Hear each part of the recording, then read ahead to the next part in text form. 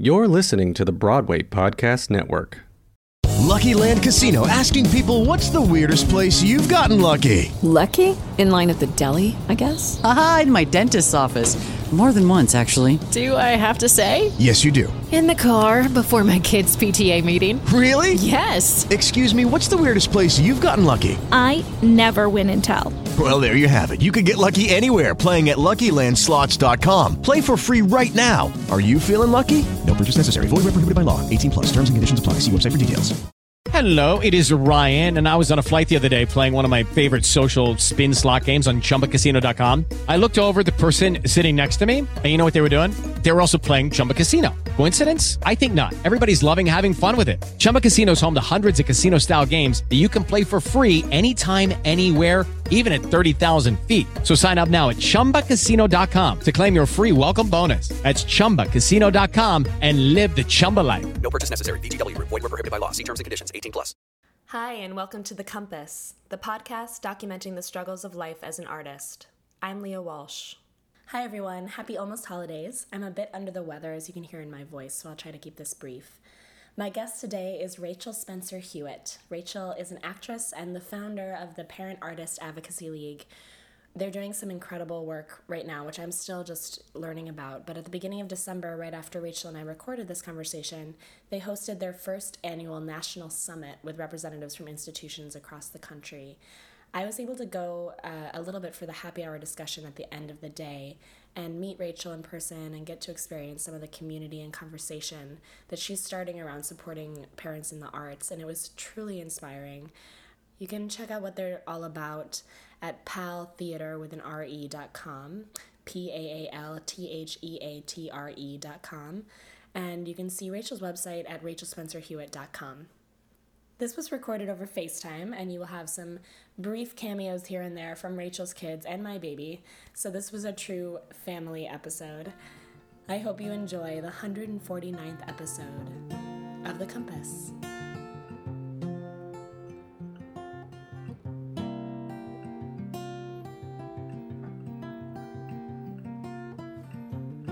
So the question that I always start with is, what do you do to try to keep from going to the dark side as an artist?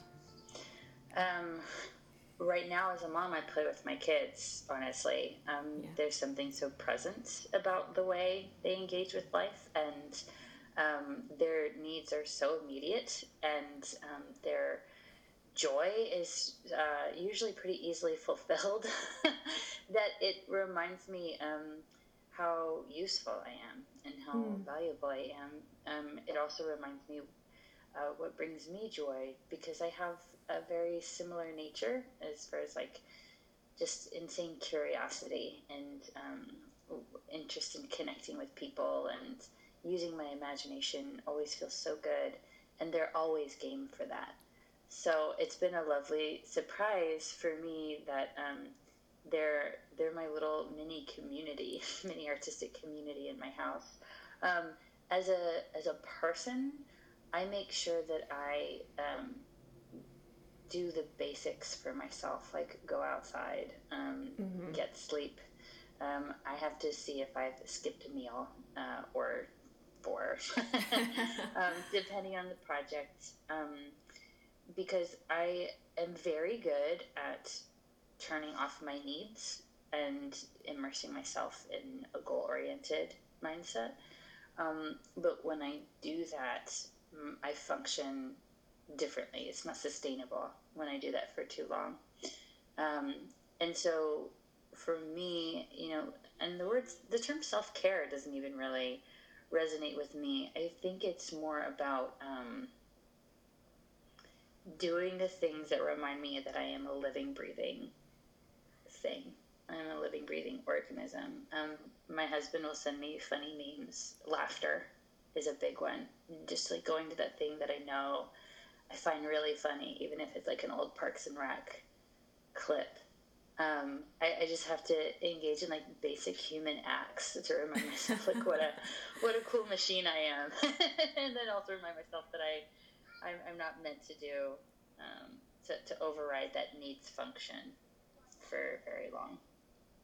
No, I'm not sure if that's answered your question. It totally does. And I know it sounds so basic, but it's silly that that is something that's so easy to forget.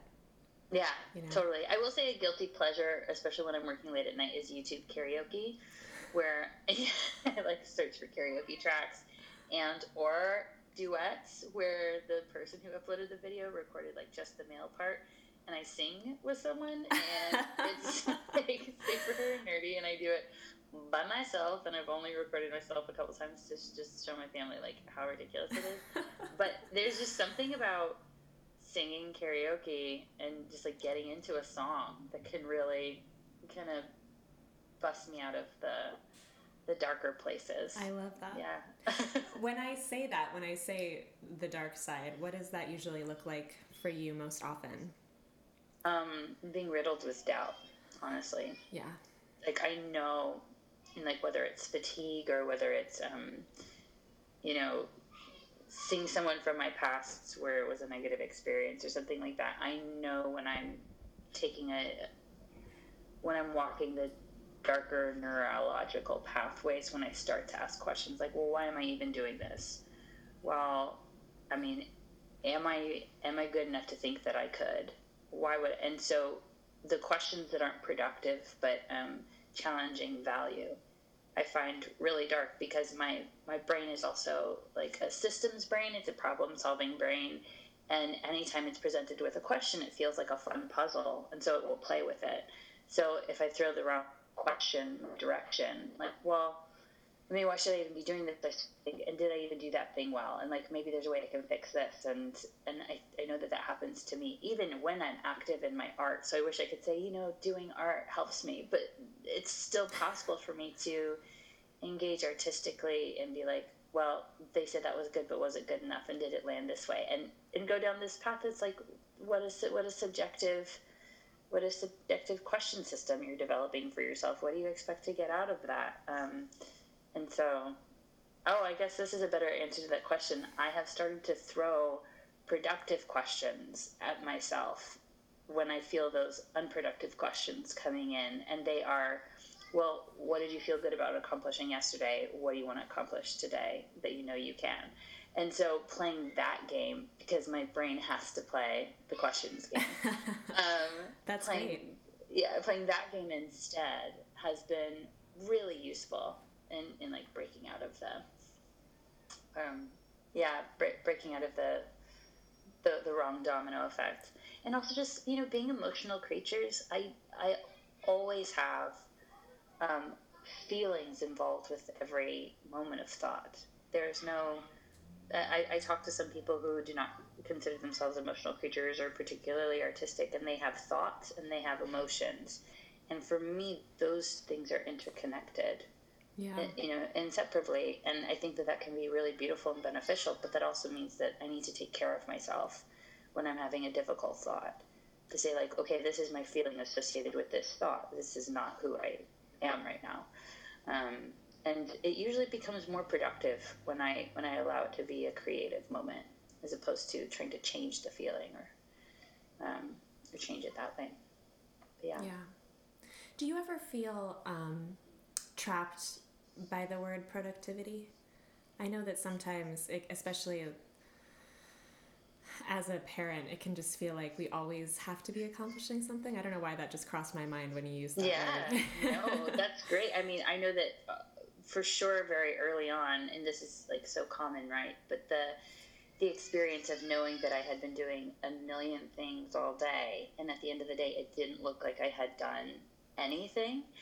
And then you add on top of that people saying, well, what did you do all day? And I'm like, well, I didn't kill you in this moment, which is like props to me for you even asking that question. Yeah, so this idea of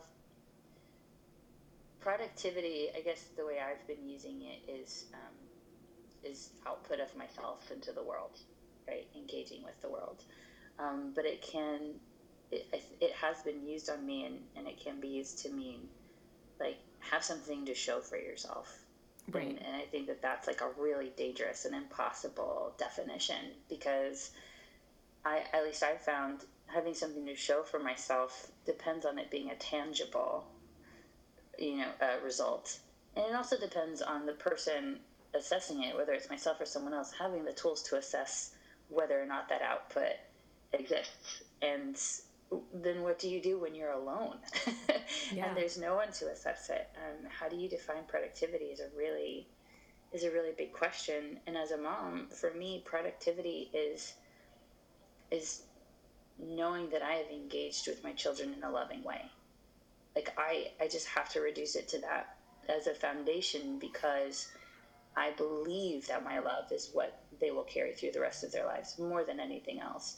And so it doesn't mean like being nice, like being loving, because I definitely, we're all human, but it's engaging with them in love, letting them know that I love them. To me, I've decided is my standard for mom productivity, because it also is the only permanent thing. They're going to be hungry again tomorrow. They're going to need a bath again tomorrow. So if I'm like bathing and feeding them, is like going to be a constantly, self-fulfilling list of things to do. But loving them, I know, is building on itself. Yeah. Can you, just so people have a little bit of background on where you came from, I know that you grew up in Texas. Yeah. Mm-hmm. And then how long have you been in the New York? You're not living in the city right now, but you're nearby, right? Not right now. Yeah, right now I'm living in Philadelphia, but I still work out of New York, got the schning and all of that. Gotcha. But I moved to the East Coast after graduating undergrad in 2007. Okay. Went to grad school and have been on the East Coast ever since. And I lived in New York like 2010 to 2014 before moving to Philadelphia. Gotcha. How do you like Philadelphia? It's so cool. It is a wonderful community of makers, and it's a significant city as far as like the function of our country, but it's also relatively small. It's a bustling downtown, but you can walk it in like 20 minutes or 25 minutes. So it's a great place to live. I need the pace of New York in my life, but I like being able to run away to the sanctuary of Philadelphia to breathe and to live once in a while. Our acting teacher at Juilliard, Richard Feldman, was always talking about when we were there. He was like, Philadelphia is going to be the next great place for artists. We should all just move to Philadelphia. Yeah. It's more affordable. We should all just do it. Yeah, it's a great artistic community. I will say that there isn't a sense of like constant vertical isolated hustle here that you find in New York, and so the Philly community is tight knit in that it makes sense that everyone's making things all the time in an interdisciplinary way, and I like that transparency that I've found. Like, it makes sense that you have all of these different modifiers after your name of like what type of art you make, you know? And there's not this like, okay, lead with the one you want to be hired for. It's like, no, I do all of these things, which is more honest, I think, way to let artistic people live. Instead of like the people who are doling out the jobs and the people who are struggling for the jobs. Right. Instead of saying like, I'm an actor. I also do other things, but I'm not going to mention them right now so that you don't think I'm a compromised actor. Right. Yeah. it's seen as like, I'm an actor and I also paint and I also sing and I also do all of these things on top of it. Yeah. Well, since I'm a new parent, I am especially interested in your experience, your experience as a parent and an artist. Obviously, it's not the only thing I want to talk about, but I am curious how that decision went for you when you decided to start a family. What sort of things went through your head as far as reconciling that reality with this bizarre career that we were pursuing, and how you were going to jump into figuring that out? Yeah. My husband and I had been married for 3 years before we got pregnant and had our first. And, you know, I always knew I wanted to be a mom. I always knew I wanted to have children. So it wasn't that conversation, but the conversation was when. And I was fortunate enough to have worked pretty consistently leading up to the point of the decision, and it was for me just a moment of saying, okay, I feel ready. My husband and I had been long distance throughout our relationship and our marriage, just because our lives have always been crazy. And then we moved together to Philadelphia, and I didn't know if it was going to be 3 years or 3 seconds, but within the first month and a half or so, I was like, oh, yeah, I feel like I'm in a place where I could grow roots. And I only can articulate that now looking back. At the time, it was just one of those deep convictions that I knew it was the right time.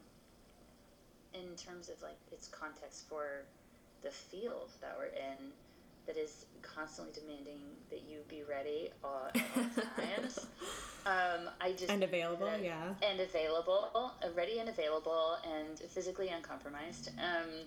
I knew that I was entering a gamble zone, and it's like my whole story fell my head, but like the rolling of the dice, I'm like, okay, I know this is going to present a challenge at some point, but I also know that it's right. And so, I had long learned to listen to that voice.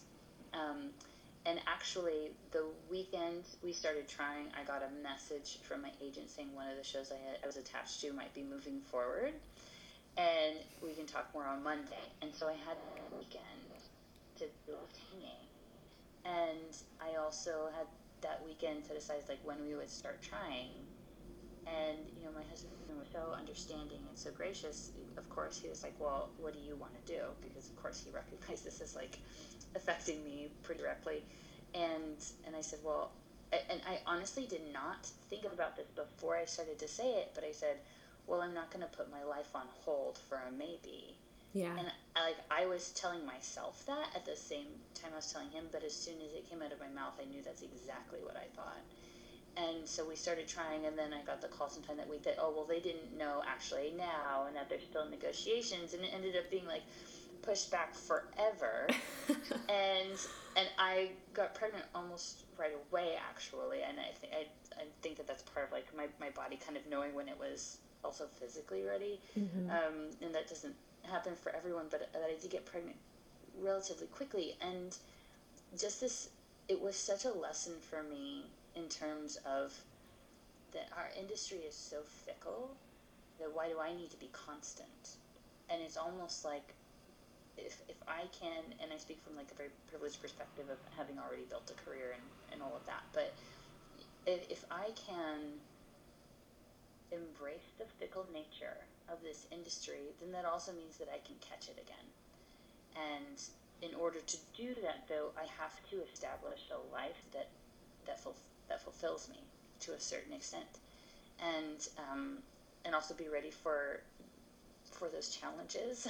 I knew I was going to be challenged, and I was, and I continue to look for those challenges now on purpose to defy them. But getting pregnant at that moment was a decision of I'm not going to put my life on hold for a maybe, and I did the same thing with getting married. I got married right after grad school, and even though we weren't going to be able to live in the same place, I was like, but I know that this is exactly what is he in the arts as well? Not at all. Okay. Not at all, which is another, plus and minus, but a lot gets lost in translation. No. And then, so you have 2 kids now, right? And I do. How old are they? 5 and 3. Oh my goodness. And I know you just finished doing a show. I did. Cry It Out at Hartford Stage. That's right. Ironically. Which I really wish I could have seen. But can you talk a little bit about how you've handled working in the last 5 years since you've become a parent? Yeah. So, what doesn't get the opportunity to get shared a lot are there have been the jobs and auditions that I've passed on that led me to tears and like full on ugly cries. Ugh. Because it's just not going to be a situation that's doable or worth it or that I can afford. Yeah. So there's all of that. Underneath the reality that I have very supportive representation who has been by my side since Showcase after graduate school, so going on almost 10 years now, but where they were talking to me in conversation right around the time that I had my first one, and this is not anticipated again, and now something that I say in retrospect, like, is good strategy timing if that's the sort of approach someone needs for their life. But where I should have been more specific about the jobs that I was taking, and not just any job, was right around the time that I got pregnant. And so reducing the auditions that I went in for timed out well. I also had representation who was unafraid of sending me into an audition pregnant or postpartum. They're like, that's their problem if they can't have an imagination to know that you're a human. And that's the shit that human beings take, which was also like wonderful advocacy. But the way that I handle the jobs that I can take now, like at Hartford Stage, is the first line I look at is honestly the paycheck. Can I afford childcare? Mm-hmm. And I also have the extraordinary privilege of, I don't live next to any family, so the day-to-day is almost 90-95% solo parenting, which is totally chill. I'm cool with that. I work from home. But when I go on jobs, we do have parents who have flexible work or are retired who will take like a week or two and like come and do a vacation where I'm doing the job, right, and stay with me. Of course, that also depends on the theater providing a space. So I need a paycheck where I can afford childcare at least a portion of the time, a room for someone to come and stay with me. And the way that I have also kind of refined the list now is, especially when they were much younger, finding a location close enough to where I could occasionally visit where my husband was working so that they could see their dad and not be gone from him for 3 months. Now that they're older, I'm not as concerned, quite honestly, about that last point. But actually the way that it worked out with Cried Out is that 3 weeks before the job started, one of my, on both sides of the family, I knew one set of grandparents who weren't going to be able to come because someone was sick. And then 3 weeks before, someone got sick on my other side of the family. Oh, no. And so 3 weeks before, I knew that no one was going to be able to come. And I was like, holy crap. So yeah. I doubled down on like all the apps on my phone where you find babysitters, all the everything. I was a sitter on urbansitter.com for a very long time. And so I've always, used that. I use Broadway babysitters when I'm in New York. But I had to like add care.com. I had to do all this, all the babysitting organizations, all the child care centers in Connecticut. I mean, I was pulling up tons of resources. And then I signed up for some au pair service profiles just to see what was out there, because I know friends who have done that. But for a short-term contract, it was completely unaffordable at first, because for the way that the visa works, you book them for 6 months to a year, which increases the service fee, just for full transparency. So I was like, oh wow, I can't afford that. Right. But to her credit, one of the women who works at the au pair service kept calling me and emailing me. And I was like, oh my gosh, she's got to stop blowing up my phone. So I just answered it. And I said, look, you're so sweet. I can't afford, what you have going on. She's like, well, we have different payment plans. And I said, it's not that. I just need a babysitter for 3 months. That's all I need. Unless you have someone for just a few months, I can't do it. She goes, oh, let me see who I have. And she pulled up 3 or 4 names that had extension time on their contract. And she was like, so-and-so just needs 2.5 months. So-and-so just needs 4 months. So-and-so just needs 6 months. And I had no idea that was an option. So this is like a pro tip that I'm going to be writing about now. So we're like, there was still that service fee, but doing a job and keeping my day job, I could afford the service fee and an au pair to stay with us in Connecticut and do the babysitting. And how does that, is it that you're just paying their room and board, or do you pay them an hourly wage as well for an au pair? Right, so I'm not sure if it's true how it works out for different services, but it's part of like a J1 visa program. So the restrictions are pretty tight on how it works out, but there has to be a room provided for them, right. A separate room. Their hours are very regulated, which meant that sometimes on tech weeks I did have to get extra childcare because we work more than 10 hours a day some days. More than's usually allowed. And they can't work more than 10 hours a day. Yeah, so you provide room and board and the groceries. If they want to eat something different, they can go out and get it. But of your groceries, they can they can eat what they need, and then they get a day and a half off every week, a full weekend every month, and then there's a weekly stipend for up to 45 hours a week worth of work, which was, compared to what I have had to pay sitters hourly for rehearsals and daycare, it worked out being probably less than I would have to pay in the past. Definitely less than I would have to pay for the full show experience. So, she's with us for a few more weeks, actually, till December 10th. And then the best childcare situation I've ever been involved in is gone. It's back to the real world. But it's been, a wonderful experience, and a definite surprise that resource existed. With Lucky Land Slots, you can get lucky just about anywhere. Dearly beloved, we are gathered here today to... Has anyone seen the bride and groom? Sorry, we're here. We were getting lucky in the limo and we lost track of time. No, Lucky Land Casino, with cash prizes that add up quicker than a guest registry. In that case, I pronounce you lucky. Play for free at LuckyLandSlots.com. Daily bonuses are waiting. No purchase necessary. Void where prohibited by law. 18+. Terms and conditions apply. See website for details.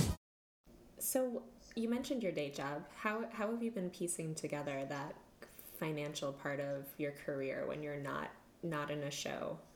Yeah. So when I was pregnant, I was working about 3 jobs, and we started to rent out part of our home for Airbnb. And I was like, I'm not going to be able to keep this up when I have a kid. And it turned out that I noticed that one of the films I had done is like my family's film company. They were like doing some things on social media, but just being, technologically adept. I was like, oh, I think I could help out with some of these things. And it turns out the woman doing the social media was very good. She just needed help. So they hired me on part-time as an assistant. To do social media? To do social media. And that happened right around the time by the time I gave birth, I had been working almost full-time by that point in their internal marketing. So I went from social media to doing remote internal marketing work. And I also mediated a PR meeting the day I gave birth. So conversations in terms of what should family leave look like? I had no clue, so much so that it wasn't even on my radar. But it gave me the social media and the PR training that I ended up being hired on full time. So I transitioned directly from giving birth to working remotely. And then this past year, my work with them closed out, and I launched freelance, completely my own business for web and graphic design and social media content marketing and management. With over 5 years of experience now in multiple accounts, I was like, oh, now it's time for me to be able to grow this and scale it. And so I've been able to support myself and this, the actor side of things, and supplement our family's income working remotely because of my social media and graphic design abilities. That's what I do. That's so great. I sleep with my laptop, essentially. Yeah. That's awesome that it was something that you were able to learn on the job, though, and keep for yourself once you left that job. Yeah, and I'm continuing that, where I've already started training one person that I know, and my hope is to expand the program, so that I can provide work opportunities for people who need remote work, which largely, in our circle, we know are mothers. So yeah, well, especially if you get a gig where you don't have as much time or something. Exactly, and that's how we figured it out. So then working at Hartford Stage, being able to hire someone to do some of the research and prep work while I was in rehearsal was incredibly helpful. Well, can we talk a little bit about the Parent Artist Advocacy League? Yes, I'd love to. How do you pronounce the acronym? Just say PAL. Just say PAL. Okay. Just wanted to check. Yeah, absolutely. Yeah, I've just been learning this year about everything you've been doing, but it seems like an amazing organization, one that is so incredibly needed. What brought you to start it, or how did you get it started? Yeah, well, like I said, I had no clue in terms of asking for resources and what I needed, and I'm very good at pulling myself up by my bootstraps and shutting off all of that, like all of that I said earlier in this conversation. Went into my motherhood where, with great agent support and wonderful family support, at least emotionally, if they couldn't be here, I spent at least the first year of my daughter's life pulling myself up by my bootstraps and making it work. And it was hard, but it was fine. I still experienced discrimination. I started to journal about my experiences, like changing a diaper on the New Jersey Transit with my audition shirt in my bag, and all of these, getting a baby on the megabus and carrying your stroller up the flights of steps to drop your baby off at the coffee shop so that you could go to rehearsal or the audition as though you didn't have a baby and look fine. Like all of these like tips and tricks that I was giving myself on how to erase that part of myself. I didn't realize that that's what I was doing. And so, I this is the story that everyone knows, that it was like a very pivotal moment in my life. I showed up at a Christmas party, and it was a networking party, and someone asked me, "How are you doing?" And it was childless male colleague who had pity in his voice, like very clearly ready to console me. And I was like, "Oh, actually, it's going great. I have supportive agents. I'm doing these auditions. I can audition as much as I want to, but I'm making it work because I'm ever positive." And he was like, "Oh, well, that's not everyone's story, so I wouldn't share that." And I felt silenced in that moment, like instantly silenced, and very angry and upset. And the first question I asked, of course, because my brain can't stop asking questions, the first question I asked is, well, why isn't that everybody's story? Yeah. Why isn't that what people are doing? And I realized I just assumed like we're all just like out here making it the best that we can, but some people quite clearly were not. And I decided to go against his advice, and instead of keeping quiet about it, I started to publish a blog about it. And I started publishing what I had been journaling in the form of blog posts on my blog, auditioningmom.com.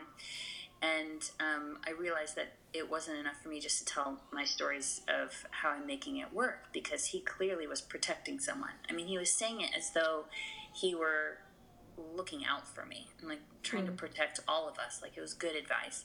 And I was like, well, then I just need to find as many stories as possible from other people. And so I started the series called What She Looks Like, where I was interviewing other moms in the arts, and I actively sought out moms who weren't doing it anymore, moms who had negative experiences and negative stories, and sometimes they would write me back. They're like, I don't think you want my story because it's not funny or positive. Yeah, it's not a feel-good ending or...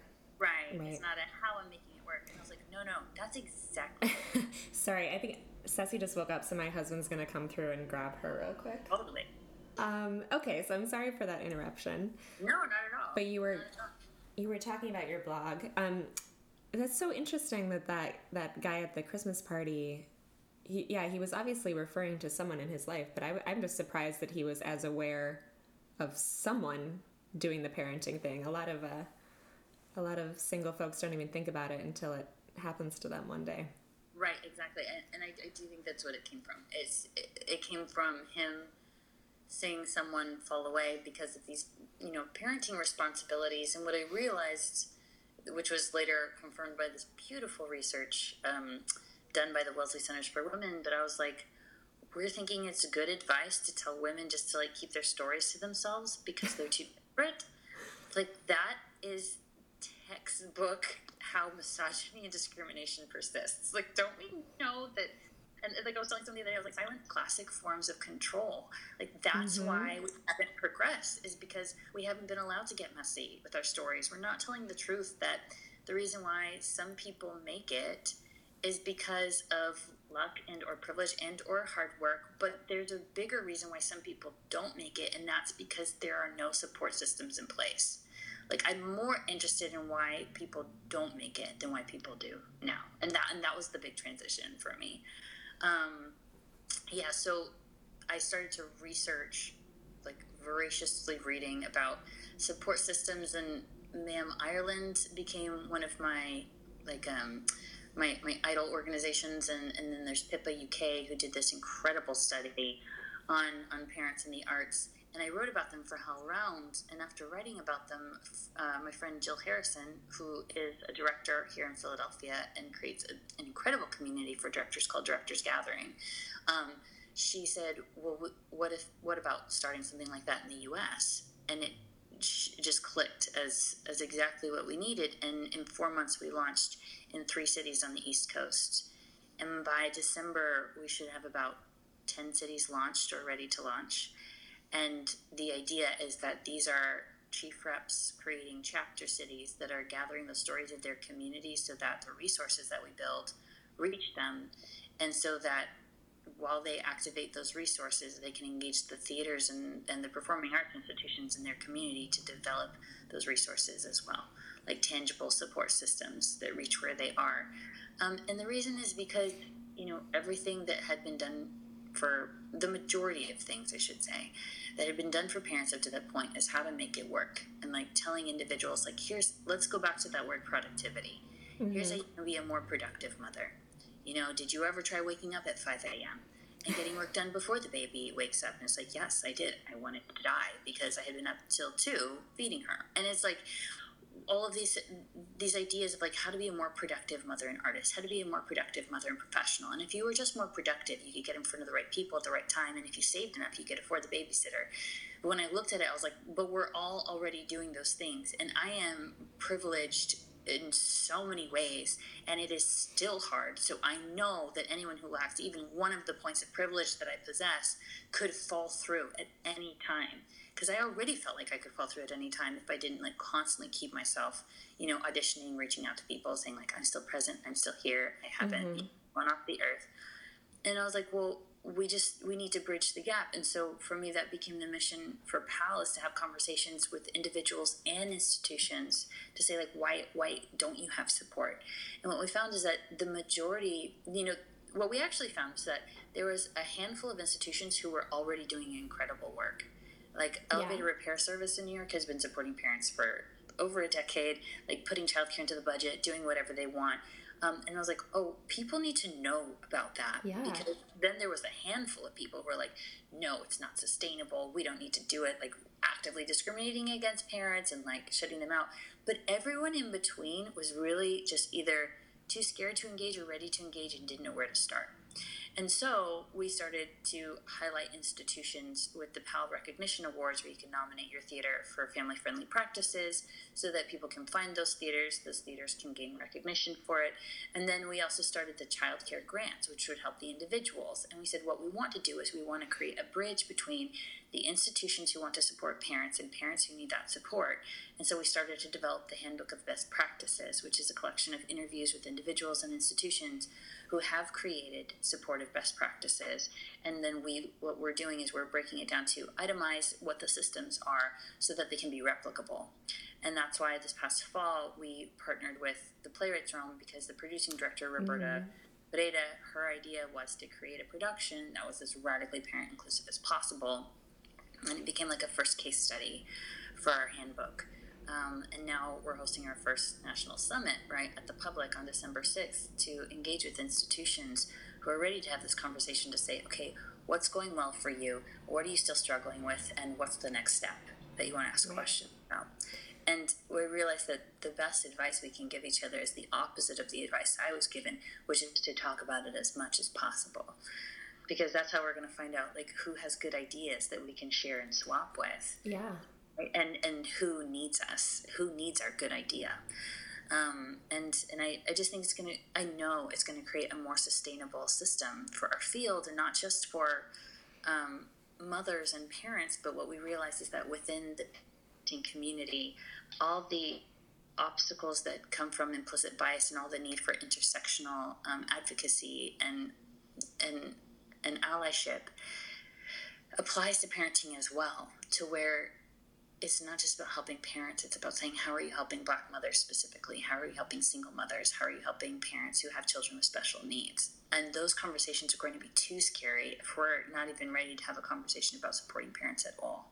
Mm-hmm. But we're ready to have those conversations when we recognize our field is hemorrhaging women, and and not having high retention rates for people of color, and is trying to be more inclusive to people with diverse abilities, but we're failing. And the reason is because we're not accepting the fact that all of these factors are interconnected within the lives and lifestyles of human beings. And so if there's any topic that we're afraid to address, like parenting, we are already cutting ourselves off from the very people we think we're helping. Yeah. And so we want to, like, PAL wants to continue to rip the tape of silence off of these stories so that we have to engage with them, and then not leave the institutions just hanging with this, call to action to say, like, okay, now we've collected systems and structures that might help you do this, so that we can partner with them to create that support, which at the end of the day is going to support the artist. Yeah. That's incredible. I'm so excited just listening to you talk about that. Oh gosh, it's so exciting. I mean, I'm so excited how many people are saying, or like coming out of the woodwork to say yes, and coming out of the woodwork to say, this is what we've been doing, we want to talk about it. Because I think, like you said, it can just be so isolating and silencing if you feel like, oh, I want to have a family, but I have to do it in secret. And just if I want to do that and I'm putting that burden on myself, then that's my own fault in this career. I should be giving everything I have to my career. Totally. Yeah, that's amazing. I had one of my classmates from Juilliard, Mechia Haranwal, was in the Playwrights Realm production. Oh, yes, of course. So I went to see it, and I was just so impressed reading about all the initiatives that they were doing, but then also talking to her about the specifics of their rehearsal schedule, and she was caregiving an ill family member, and that she got to benefit from those practices as well. It's just beautiful and inspiring, and made me want to support anything that they ever do. Well, exactly. And, you know what I mean? Absolutely. And that's the thing. If we want to expand this conversation to talk about elder care and caring for family members, and the reality is just because we are a field that claims to be interested in stories of the human experience, or stories that are told by human beings live. And in order to succeed at that, we have to take care of the human beings who are contributing and participating. And too often there's this idea of being dispensable as an artist, or this idea of like, I did this to myself. This is for me to make up. And nobody is telling the theater, like, you're in charge of my kid, but I am saying, like, you're bringing me on as a contributor in a society with no socioeconomic structure to support the citizens that I'm contributing to it. We're not making theater in a vacuum. Like, where do you stand on this side of the argument? Like, should we be supporting women in all their lifestyle obligations? I mean, however you answer that question is going to be how you budget and distribute your resources to your artists. And so this summit is being attended by people associated with institutions. Primarily, there are some individuals who are attending to engage in the conversation. Some people who are doing research on the topic. Some people who are hoping to spread the word to institutions where they live. So that's the permit. But there is a happy hour co-hosted by Art New York from 5 to 7, and that's attended by anyone at all. But the theme is motherhood and leadership, and it's really just an intimate event for anyone to come and engage. And there will be childcare provided on site, and there's a lactation space, and children are welcome in the room just to talk about what it's like making things in this field. It is Ryan here, and I have a question for you. What do you do when you win? Like, are you a fist pumper, a woohooer, a hand clapper, a high fiver? I kind of like the high five, but if you want to hone in on those winning moves, check out Chumba Casino. At ChumbaCasino.com, choose from hundreds of social casino-style games for your chance to redeem serious cash prizes. There are new game releases weekly, plus free daily bonuses. So don't wait. Start having the most fun ever at ChumbaCasino.com. No purchase necessary. VGW. Void where prohibited by law. See terms and conditions. 18+. That's amazing. Yeah. Have you had any artistic mentors who have been important to you in your career? Whether they be people who you've seen be parent artists or not? Yeah, I will say one of a few people, and one of the people I will mention for sure is the first story that came to mind when I was, parenting in isolation, I guess, is the way to say it, is when I was in grad school, like well before I knew it was far from the time I was ready to have kids. I was in grad school. I guess I was engaged. That was like the closest I was to, creating like a life path that direction. But I was standing in the lights, literally, not necessarily metaphorically, but I guess metaphorically as well, during a tech rehearsal, and just like holding my spot. And there was a assistant stage manager next to me. We were just like making conversation, and something came up where she mentioned, how Sarah Roll was feeding her twins in rehearsal, and I was like, wait, what? And like fireworks went off in my heart, and I was like, that sounds like the coolest rehearsal. And she was like, because I also like really appreciate dismantled systems, and she was like, yeah, and it it goes great, and I'm sure that there are things to work out, but like she just did it. And I was like, that is incredible. And she was already like an artistic hero to me, but that's when she became like a hero of womanhood for me, that she was able to bring that part of her life into the space and still be who she was. And then the story like disappeared in the back of my mind, and I didn't think about it again until around when I was pregnant, like close to birth, and and that came back as a memory, and I was like, oh my gosh, that's right. That's what this is now. I'm on that path now, and I know it informed my decisions. And then a few years later, I was on the Broadway Con panel on parenting, and I was on panel with her, and I got to meet her in person. I was like, gosh, you have no idea. Your decision, I was like, your decision influenced me in such positive ways.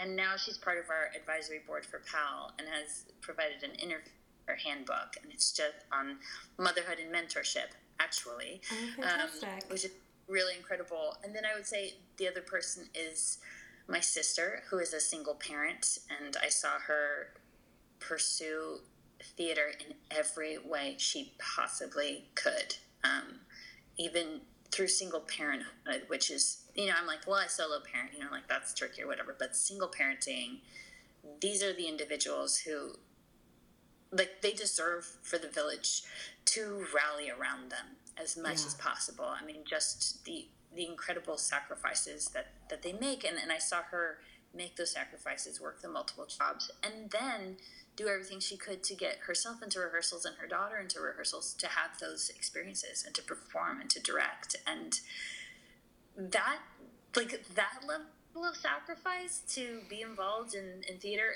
whatever cost, I was like, I need to remember this. I'm like, I don't know if I have what it takes. I'd be like, well, and what can I do to match that?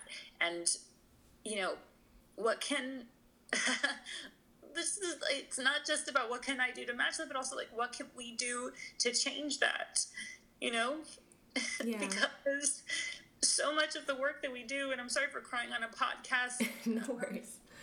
But like, so much of what we do, has to do with like the theater family and all of us collaborating and bonding together. But, it doesn't mean anything if we are not considering what is the greatest need of the person in the room with us. Like, that's our standard right there. Not like what's the average need. Like, we should talk about what is the greatest need in the room, the greatest access need, and how do we meet that. And when we have that conversation, we will meet all the others. Not to take it back to that, but that's been a big influence in this journey, when I realized what privilege meant in terms of my artistic pursuit. And then I will say, just as a performer and an artist, some of the actresses I think were amazing are Viola Davis and Cate Blanchett, and of course Meryl Streep, but largely because these are women who have so much fire in their truth telling. Like, there's a power to them that's unapologetic, even when they're vulnerable. And I'm drawn to that, and I relate to it very much in the way that art speaks to me. So, yeah. To answer your question in 3 ways. Amazing question. Amazing answer. Are there any lessons that you've learned in the last couple of years that you're really proud of? Yes.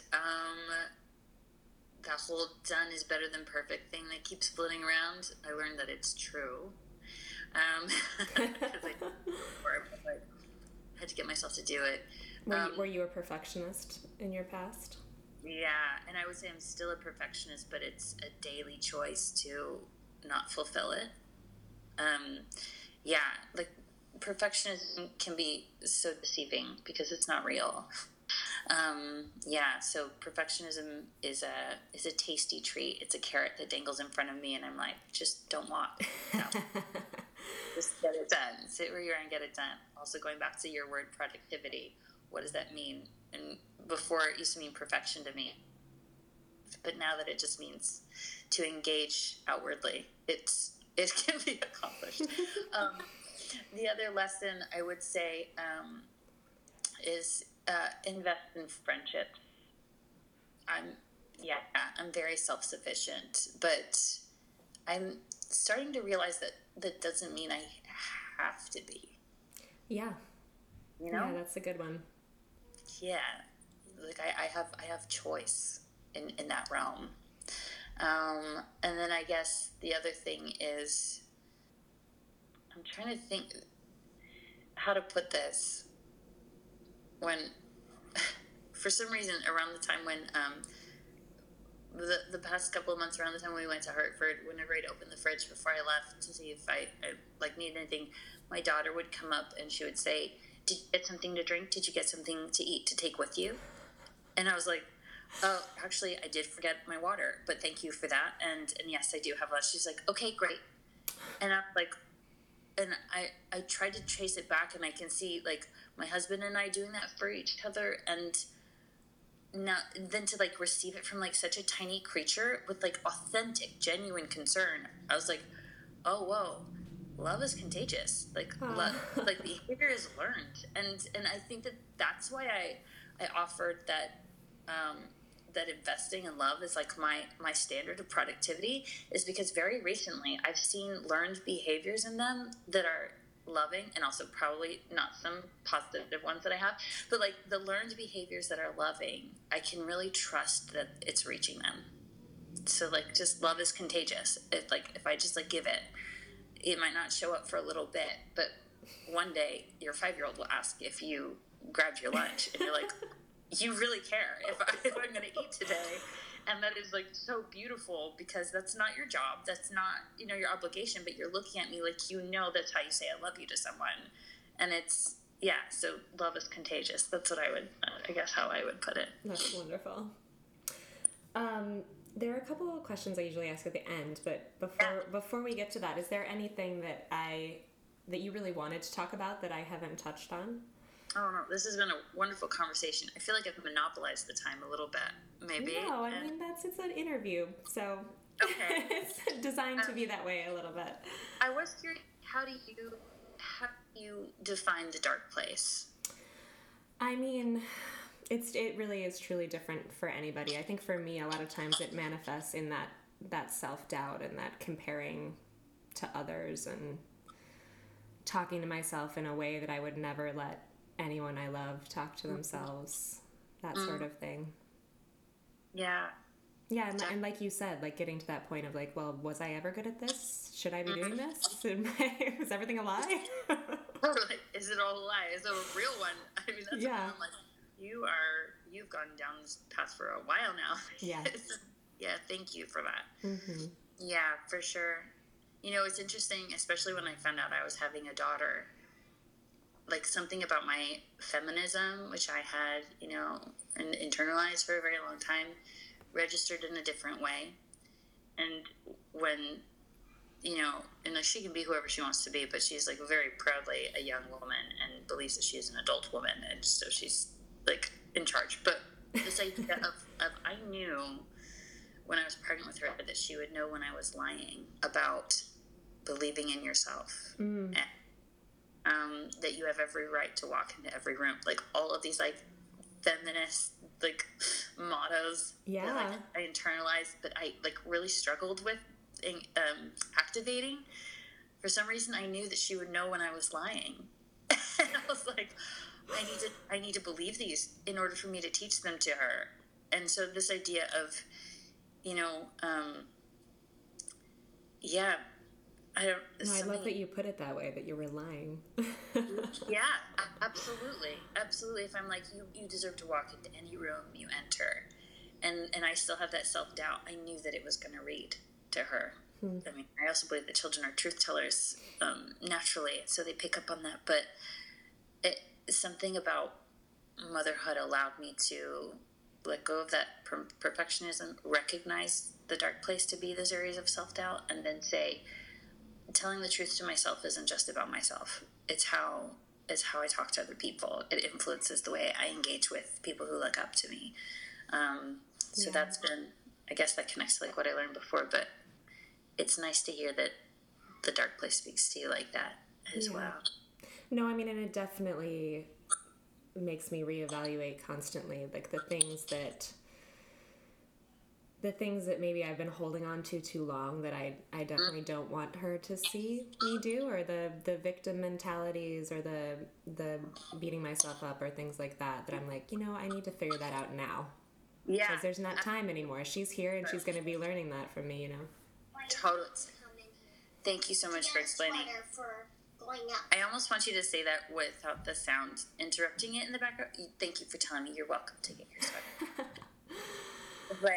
But that's so much better said. Yes, I kind of want you to say it again. But yeah, those things that I had a hard time letting go of. I mean, and there's something valuable, I'm sure, in her seeing me figure those things out in real time, but it's also like... It's so sweet. Thank you, my love. But it's also a little bit like, oh, time's up. I should just get over that now. Totally. And I haven't figured it out yet, but I'm working on it. 100%. No, 100%. Like, I tell people, I'm like, there were insecurities that I struggled with, like, tooth and nail throughout my 20s that...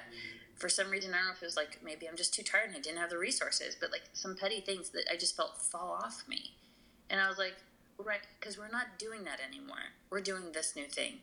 And it was this bizarre wake-up call. And I feel like I can be honest about that because I'm never going to be out of things to deal with. Like, I'm never going to be out of things to work on. So I can, and I do 100% prescribe to this idea that it is healthy for children to watch me work through what I'm going through, so that they learn what that process is for them, right? I believe in that transparency 100%. I also know that I can get rid of my bad habits because I'm not going to run out of them. So it's like, maybe it'll be more digestible to them if I like minimize and prioritize what they do. No, that is so well said. So well said. Thank you for that. Okay. So when you are feeling like you're in that dark place or uninspired, are there any tangible things that you reach for again and again, like books that you reread or music you listen to or places you go? Yeah. This might take me a little bit, but I usually start with the funny ones, the weird ones, because those are easier to think of. And one is the documentary Every Little Step, when they were doing the casting call for Chorus Line. Oh, I haven't watched that. Now I definitely want to. But I will say, I have seen it about 12 times. And, they very expertly weave the narrative around the song What I Did for Love.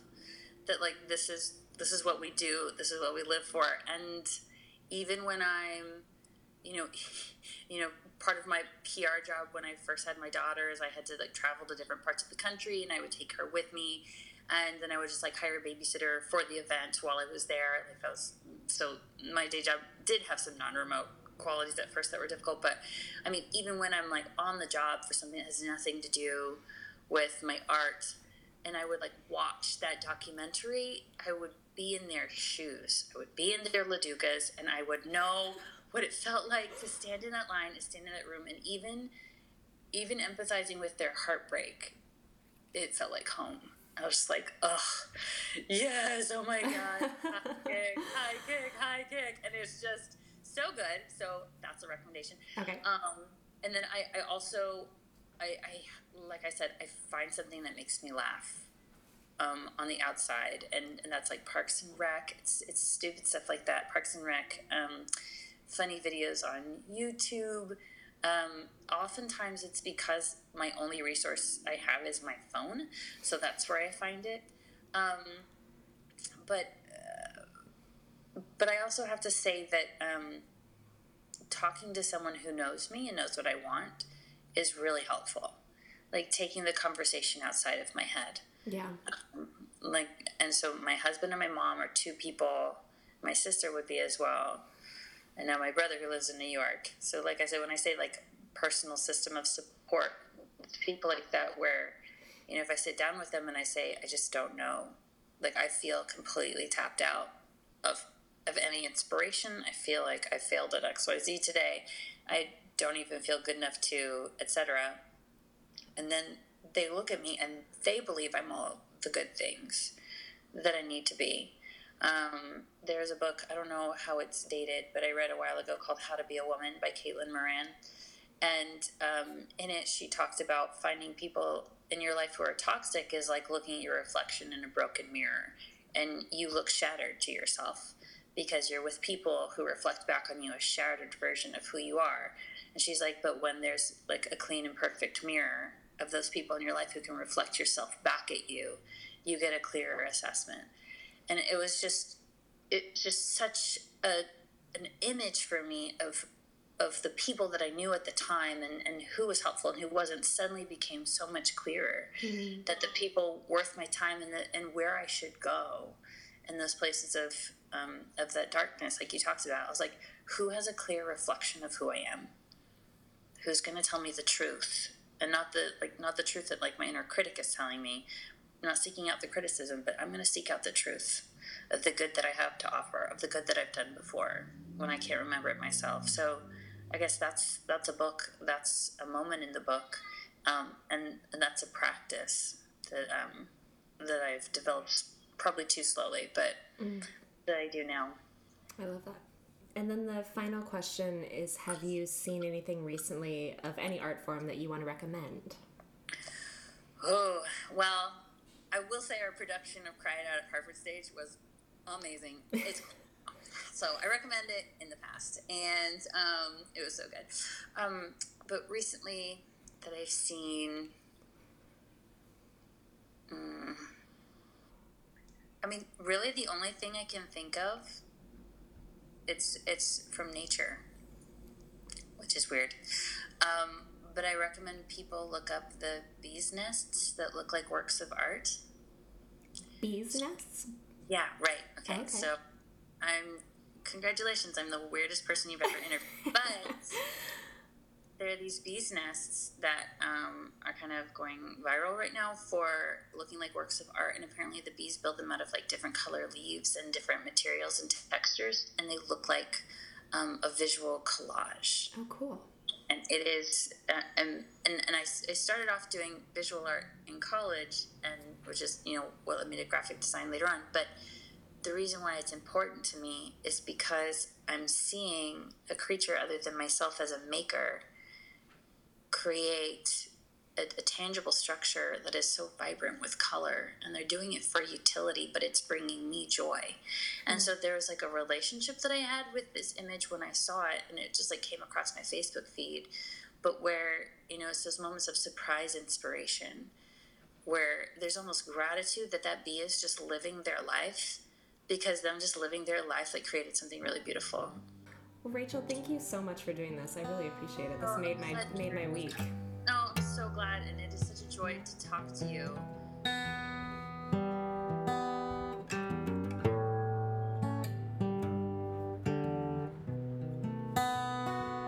Thank you for listening to the Compass Podcast. If you find these conversations valuable to your life as an artist and would like to support the ongoing production of The Compass, please consider becoming a patron at patreon.com/thecompasspodcast. Pledges start at as little as $1 a month. Anything you can give would be greatly appreciated. Also, if you have a moment, please rate or review in iTunes. Every little bit helps other listeners to find the podcast. Check out The Compass Podcast on BroadwayPodcastNetwork.com and thecompasspodcast.com. I'd like to thank the following people for their generosity. The Compass cover art is by Kim Miller, music by Brendan Spieth, audio assistance from Nick Chokesy, and a special thanks to Frankie J. Alvarez.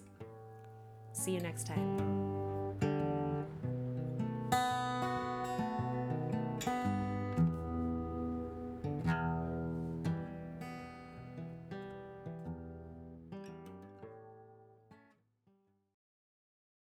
Hey, it's Leslie Odom Jr. here on the Broadway Podcast Network to tell you about the Rise Theater Directory, a program of Maestro Music.